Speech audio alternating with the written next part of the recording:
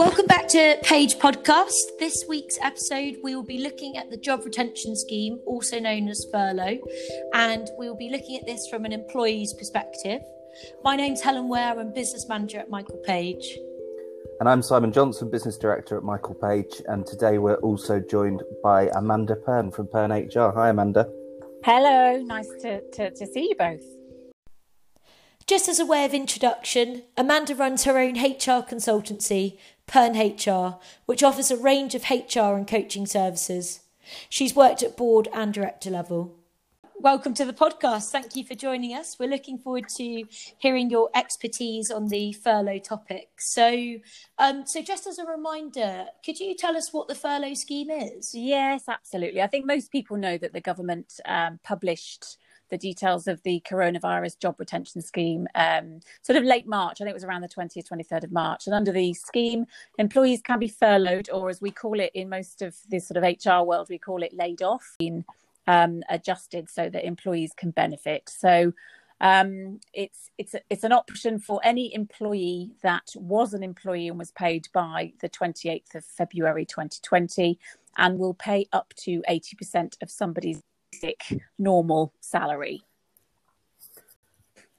Thanks, Amanda.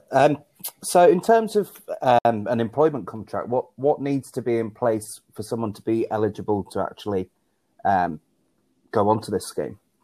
Yeah, I mean, essentially anybody who's on a PAYE. So if you are a 0 hours contract employee doing regular hours and you were paid, then you will be entitled to claim under the scheme. So for 0 hours or casual or variable workers, for example, they will get the higher of the same month's earnings from a previous year, or their average monthly earnings up to the 28th of February. For salaried employees that are on regular pay, then it's up to the cap of £2,500. So yes, they will need to be an employee. It's not applicable to the self-employed, but it is applicable to sort of almost all, including casual workers, but you do need to speak to the person who runs your PAYE. So for example, if you're a temp and you're working for a client, it is your agency that you'll need to contact, as it's them that's running the PAYE.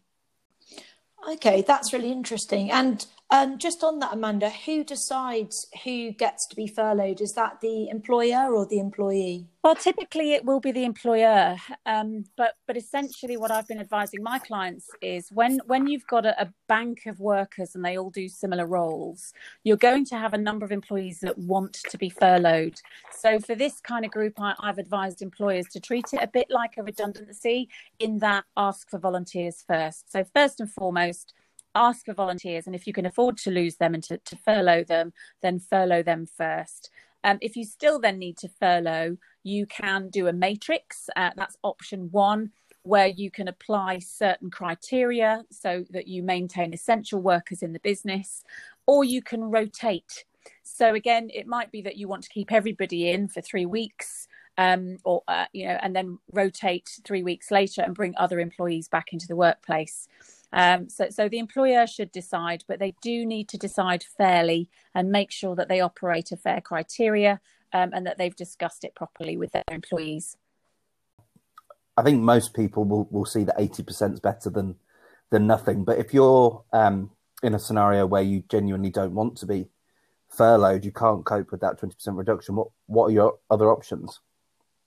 So if you're in a situation where your employer has no work for you, then there are only 3 options. So you accept furlough, or the alternative are you take unpaid leave, or you are potentially made redundant. Okay. And I think I heard something about provision being in place for businesses that perhaps had a knee-jerk reaction and made people redundant prior to the furlough scheme coming out. What can you tell us about that?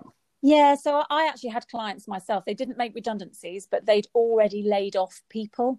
So just to talk about layoff so that people understand. So that will mention something like, in the event of a downturn of business, we can lay you off or put you on. If that is in a contract, a lot of employers did very quickly lay off employees. Some did immediately make people redundant. In both cases, you can undo that by re-furloughing them and backdating. Just on that, Amanda, what would happen if you had received redundancy pay? So if you received payments, that will need to be offset. So that will be up to the employer to manage, as they will only be able to claim back 8%. So the employer will need to communicate with the employee. Perfect. Thank you for that. And I guess the last thing really from us is how long will this furlough scheme go on for? Okay, so the scheme at the moment has been put in place from the 1st of March till the 31st of May. At this point, we know that there's a COBRA meeting today to talk about extensions, etc., of us, the lockdown situation. I don't think they'll be talking about furlough yet. I think we'll probably find out in the weeks to come whether that's going to be extended. If we look at China, they've just had 11 weeks of lockdown. So I think proportionately we can probably expect that the 12-week initial might be long enough. I suspect it might be extended by a further month, but we'll have to wait and see and keep our eye on those daily briefings. Perfect. Thank you, Amanda. It's been, I feel like we've covered quite a lot on this podcast in a short period of time, so the information has been invaluable. Is there anything else we've not covered that you think we should know? No, I think it's a crazy time, isn't it, for employees, and I do feel for them. But what I would say is, if you have questions, so for example, if you're on maternity and you're about to return to work, if you've been on sick, the bits that we haven't covered are the bits that people are asking me questions about. So what I would say is definitely talk to your employer.